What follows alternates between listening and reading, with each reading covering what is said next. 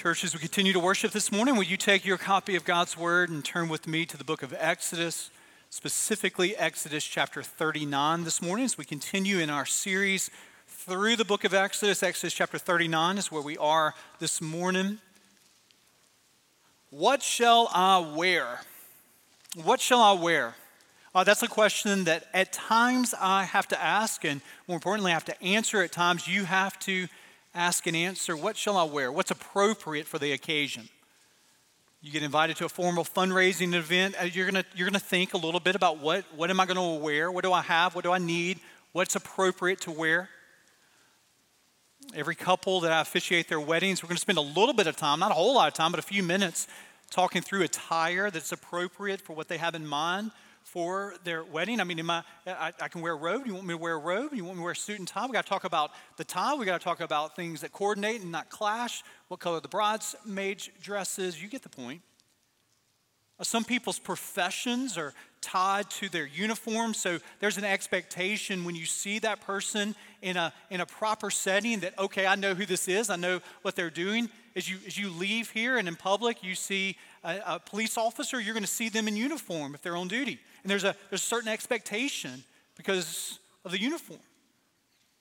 If you're in a consultation room at Brookwood or Grandview or St. Vincent's at UAB, and you go into that consultation room and a person with a white coat comes in, there's an expectation of what? Expertise.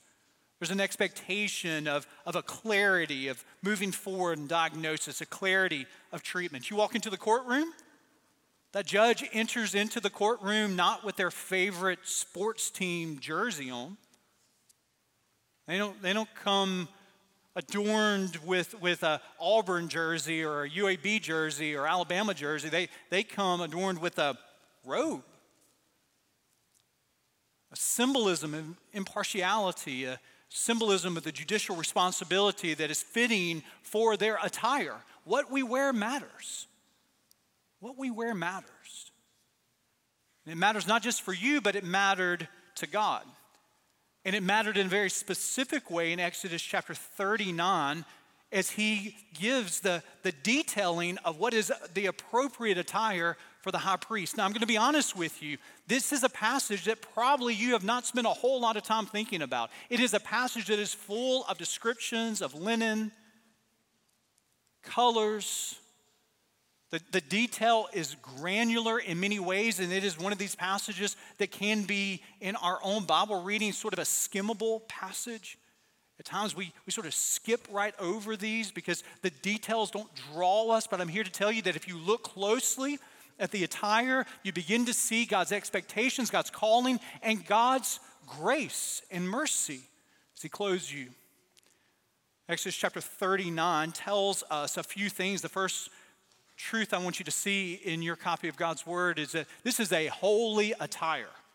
It's a holy attire. What is the purpose of the priest's clothing? Look no further than Exodus 39, verse 1. From the blue and purple and scarlet yarns, they made finely woven garments for ministering in the holy place. They made the holy garments for Aaron, as the Lord had commanded Moses. Hey, look at that adjective right before garments. What's there? Holy. What does that word mean? It means set apart. This isn't versatile clothing. This isn't clothing where the high priest, he does his work in the morning, go into the tabernacle, into the Holy of Holies, and then at night after dinner, he has sort of a casual stroll in these garments. No. I mean, these garments have one purpose. This is holy. This is set apart.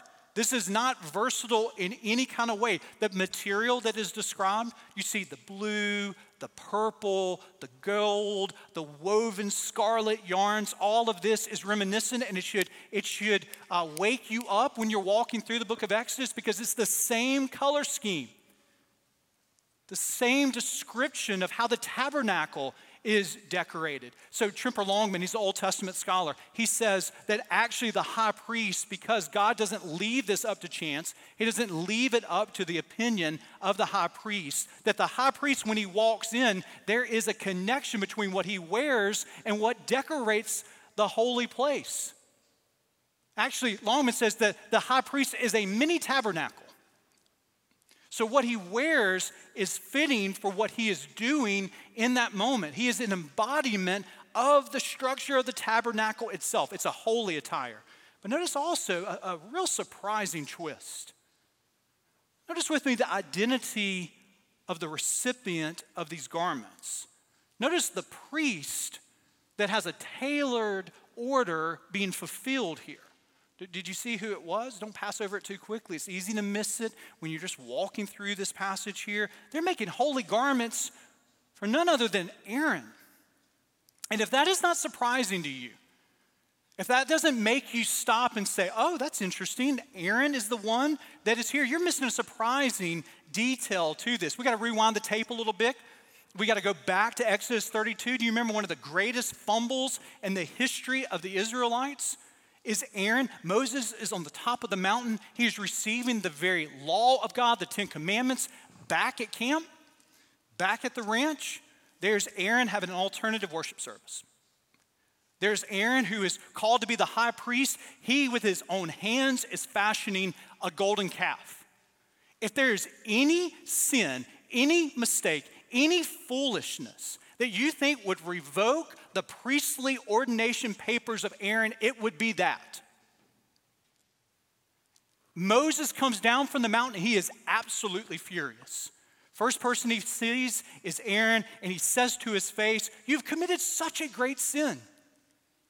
This sin is defining. The consequences are severe in every way here. And when we sin, guess what? It breaks a relationship.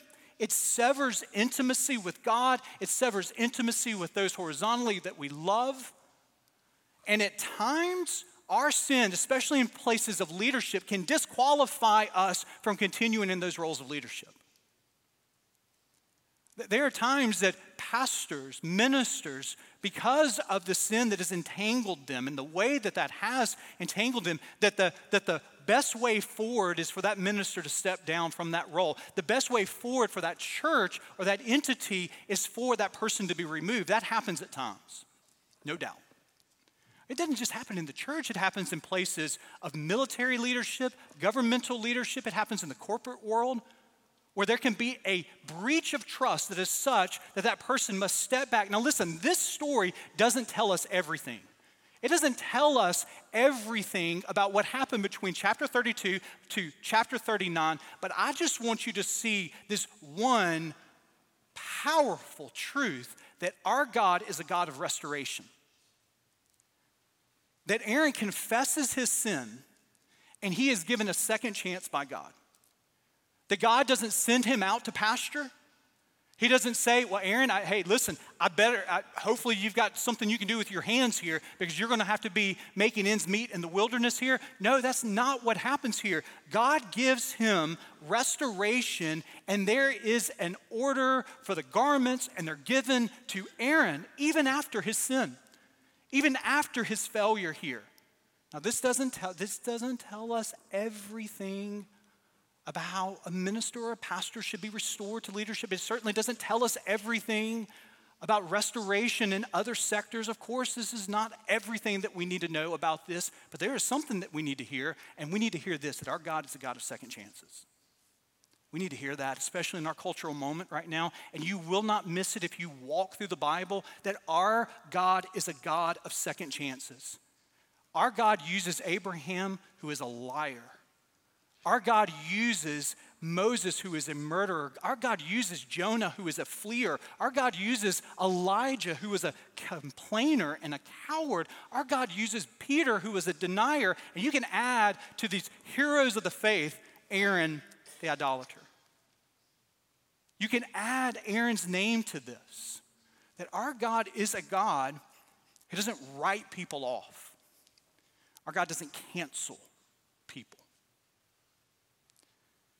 A few years ago, me and a few other of our church members, or not church members, our staff members, we were in a presentation where there was a salesperson that was pitching to us this computer software that would help us as a church be able to connect and minister to the needs of our church in a greater way. And so we all listened to it, and he's a wonderful guy who loves the Lord, loves serving churches, and so I was listening to it, and he passed out some information that kind of just further described that what this computer software could do for us as a church. And on it was his business card.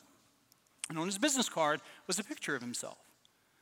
And I looked at him, and I looked at the card, and I looked at him, and I looked at the card, and looked at him, and looked at the card, and realized that the card picture was him about 10 to 15 years before our meeting right there. That card was him with a full head of hair, and that's not the hair he has. That card picture is him a little bit slimmer, and it just was a reminder to me that what we do with ourselves is we pause ourselves on our best days. Your social media images are oftentimes pictures that might be, they might be 2 years old, they might be 3 years ago, they might be 4 years old, but they're not you on your worst day, are they? We're all curators.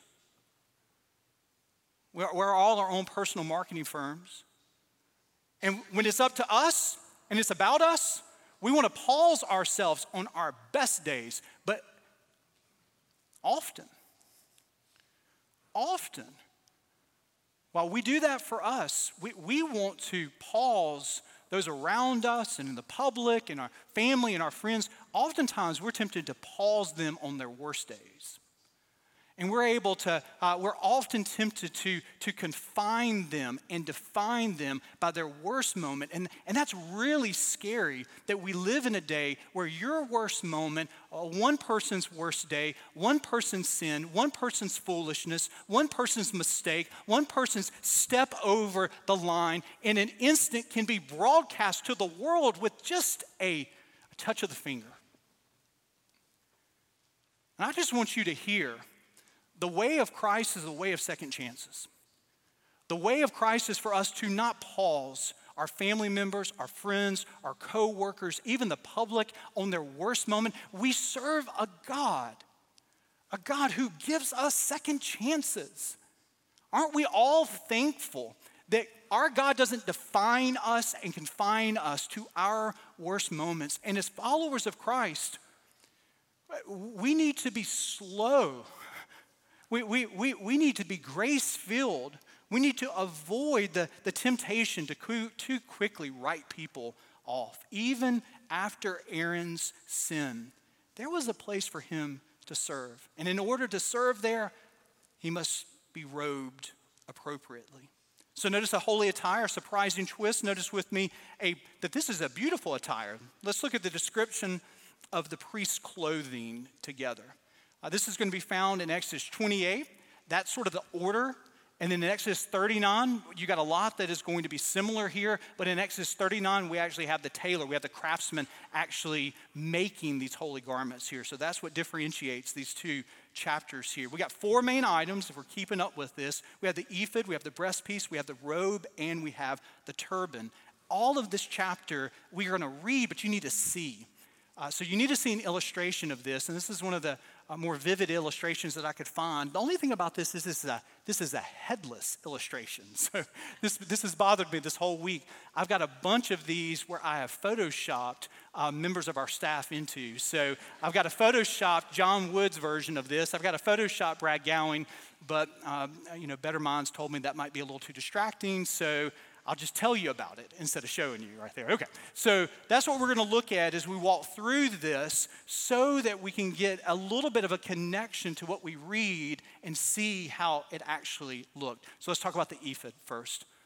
The ephod is the first article in Exodus chapter 39, verse 2, and then also 6 and 7. He made the ephod of gold, blue, and purple, and scarlet yarns, and fine twined linen. They made the onyx stones and closed them in settings of gold filigree and engraved like the engravings of a signet, according to the names of the son of Israel. And he set them on the shoulder, pieces of the ephod, to be stones of remembrance for the sons of Israel, as the Lord had commanded Moses. So back to that illustration there, this is the sleeveless apron that goes over the robe here. You have on the left shoulder and the right shoulder, you have 6 tribes of Israel on the left, 6 tribes of Israel on the right, because why? The priest is carrying the responsibility, the burdens of the people to God. So when the high priest makes sacrifices of atonement, when he's washed in the basin to be cleansed, when he eats of the bread of the fellowship, when he's offering the incense of the prayers, and when he stands before the Ark of the Covenant, when he does all of these things, he does these things not as a solitary individual. He doesn't do these things solely as just himself. He does these as a representative of the very people of God. He is wearing upon his shoulders the burdens of the people, the ephod. The breastpiece is next in Exodus 39, verses 8 through 9. He made the breastpiece in skilled work in the style of the ephod, of gold and blue and purple and scarlet yarns and fine twined linen. It was square. They made the breastpiece double to span its length and it span its breadth when doubled.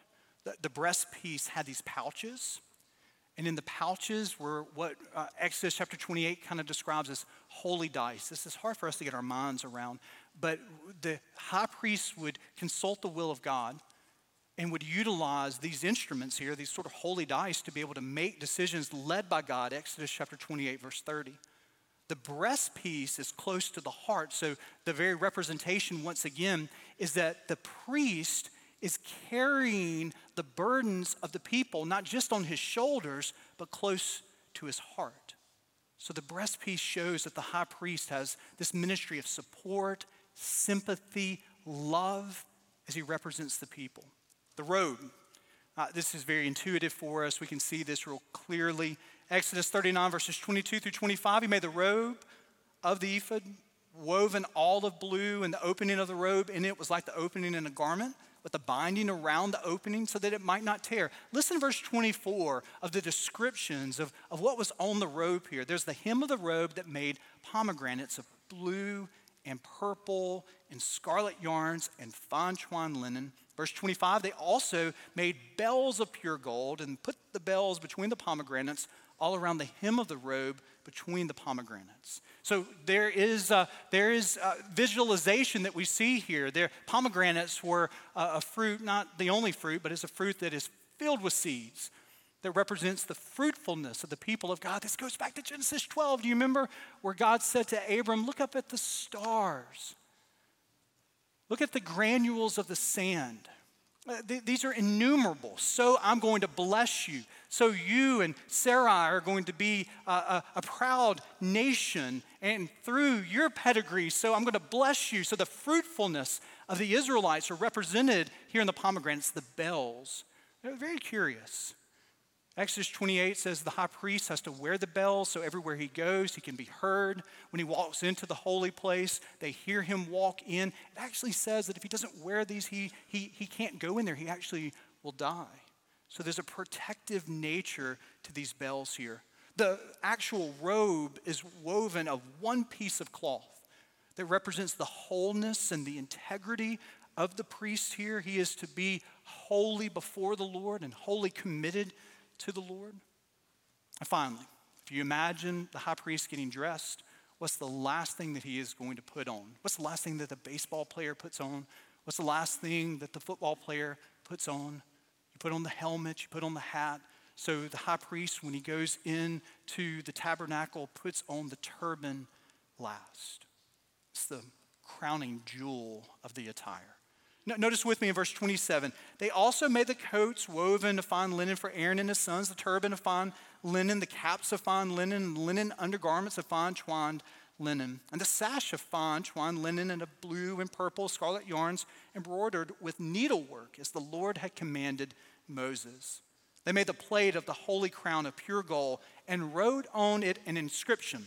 So if you got close to the high priest, this is the inscription that you would see. Holy to the Lord. Don't miss that.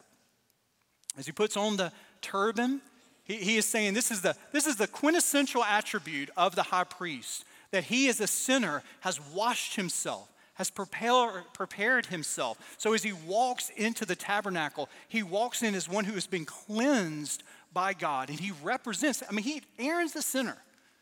And we know this. And every high priest that comes after Aaron would be sinners. But they would prepare themselves in such a way that they are able to come before a holy God and not be not be obliterated, not be killed through their holiness or their lack of holiness in light of the holiness of God. So if you saw a high priest, listen, this is not what the Israelites were wearing in the wilderness here. This is peculiar to us, and it was peculiar to them. The high priest would have been noted and seen, his prominence, his position, his privilege. There is no one else than the Israelites that are in the wandering of the wilderness that had a communion and an intimacy with God like the high priest. The high priest is able to go and to see and to be in places that no one else is able to do. He dresses in a way that is wholly other. He acts in a way that is wholly unlike anyone else. But hey, he can put all this on, but we know better, don't we? I mean, Aaron can dress up with this wardrobe, but we know that underneath the garments, he is a sinner. We know that underneath the garments, all the ornate clothing cannot hide the fact that Aaron's heart, although the breastpiece covers his heart, although the turban covers his head, he is one who is a sinner. And so every time that we read Exodus 39 and every time that we read Exodus 28 as a Christian, it should draw us to, is there anyone who can perfectly fulfill what the high priest is doing? You see, all the human high priests, they fell short. But they point to what? They point to a superior high priest. They point to the one who, the only one who could put that turban on, who it is no exaggeration for that person to be described as holy to the Lord.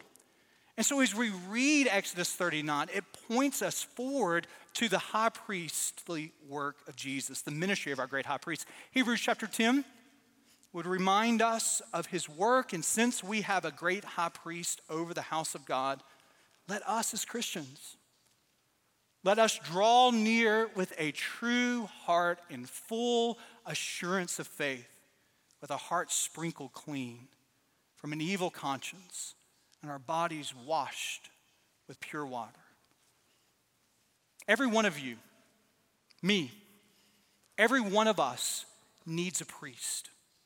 Now, we don't need a human priest, but we need a perfect high priest. We need someone who can make atonement for our sins. We need someone who could intervene between our sinfulness and God's holiness, lest we perish not only upon earth, but we perish for an eternity. We need someone who can usher us in to the place where God resides. We need someone who can mediate to us the love of God, the mercy of God. And guess what? We have the perfect high priest. Jesus is our perfect high priest, and what the high priest does for Israel, Jesus does perfectly. He offers a sacrifice for sins through his life, his death, his burial, his resurrection. He brings us into God's presence perfectly. He intercedes for us. He prays for us even now. If you think about what the high priest wears, it's a beautiful way to see what Jesus does for you. Jesus carries your burdens. As the high priest would put on the ephod over the robe, Jesus perfectly carries your burdens. His yoke is easy. His burden is light. Think about the breastpiece, that you are close to the heart of your Savior, that he loves you, that you can say, the Lord is my shepherd, I shall not want. He maketh me to lie down in green pastures. He leadeth me beside still waters. Yea, though I walk through the valley of the shadow of death, I will fear no evil, for thou art with me, thy rod and thy staff, they comfort me. We have a great shepherd, a great high priest who loves us and knows our weaknesses and knows our strengths. We have a great high priest who is robed in royal righteousness. That there is no shadow of imperfection in Jesus. There is no stumbling block to Jesus. Jesus doesn't try to be good. He is the embodiment of perfection and holiness and goodness. He's the only one that can put upon himself not a turban, but a crown of crowns. Because he's the only one who is truly holy to the Lord. And when you turn to him by faith, do you know what you receive? You, my friend, receive a new wardrobe. You receive what you do not deserve and what you cannot purchase. His righteousness, His forgiveness, His love. This is grace. One of the kindest acts that was ever done for me and to me was years ago. I was a pastor in the Mississippi Gulf Coast area in Pascagoula, Mississippi, and Katrina blew ashore, and we were 3 miles in, but we have 4 or 5 feet of water in our house, and so that means when we come back to the house, the stench of the house, it still remains with me. I'll never forget those smells. Come back to the house, and I had 2 suits. I had a navy suit, and I had a black suit, and they were all of our clothes were just kind of washed in the Gulf there, and they were strewn around the house and in our yard. I mean, just things were everywhere, and I found them, and I thought, this is past dry cleaner. We're not going to be able to redeem this. So I was suitless, which was really not that big of a deal until a couple of days after the storm. We did not have our church members that perished in the storm, but there was a succession of funerals that I did for some of our elderly members of our church who the stress of the storm was just so pronounced that the weeks later, the months later, and even the days later, I was doing funerals. A few days after Katrina, Miss Evelyn, who lived really close to our church, I performed her funeral and realized I don't have a suit. And I can't go buy one. I don't have one. So I called Eric, who was a friend who was a pastor, lived 10 miles further inland. I said, Eric, can I borrow one of your suits? I've got a funeral I've got to perform this afternoon. He was like, sure. Eric and I were about the same size. And so we meet. I get the suit. I go home. I put it on. And Eric and I were not the same size. I figured that out. I figured that out real quickly, that Eric had been running more than I had, and he ate healthier than I did, and so I had to make a decision in that moment, but I had to press forward, and I performed the funeral in Eric's suit. I gave it back, and I sort of said to him, yeah, that's not quite fitting me right there. And so I didn't know this, but Eric and some other pastors, they got word to one of the partnering churches with us. We were working with a church out of Milton, Florida. The next day after that funeral, the pastor drove over from Milton. He picked me up, got me in this vehicle, and we drove to Mobile, and he bought me 2 brand new suits. And I was wearing the nicest suits I'd ever owned. I did not have the money to buy those suits, and I did not pay a cent for those suits. I was robed in someone else's gift. I was robed in what someone else had earned. I was robed in not what I deserved, but just a sheer act of mercy and grace. And if you're a follower of Jesus today, guess what? You have a new attire. And it is the attire of His righteousness. If you are a follower of Christ, you have traded in the rags of your sinfulness, and you've got an upgrade not based upon your actions, not based upon your doings, not based upon your strivings, but surely through His mercy and His grace. And He has given to you the robe of His righteousness and perfection, and you did not pay for it. And you, my friend, do not deserve it.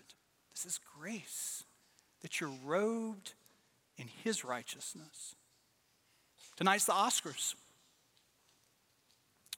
Tonight they're going to be Hollywood's finest that walk down a red carpet. And there are going to be countless reporters that come up to them and say, hey, who are you wearing? And they will not in that moment say Belk or Target. You know what they're going to say in that moment? They're going to say some designer who has given them a wardrobe to shine in. A wardrobe that hopefully other people are going to be able to see and say, wow, that is absolutely amazing. And I'm just here to remind you, if you're a follower of Jesus, who are you wearing? That's a question that you never have to waver on. You know, sometimes it's tough when you're insecure in what you're wearing. It makes your head drop a little bit, doesn't it? Your shoulders sag a little bit. Sort of the insecurities come before you, and you walk through life with a little bit of a difficulty and a little bit of a hitch in your step. But I'm just here to remind you that He has clothed you in His righteousness. So head up, shoulders back. Your perfection is His. Your grace that you've received is from Him. You're robed in His righteousness. Who are you wearing? How you answer that, it makes all the difference today. And my friend, I hope you know it makes all the difference for each and every one of our tomorrows. Amen? Let us pray.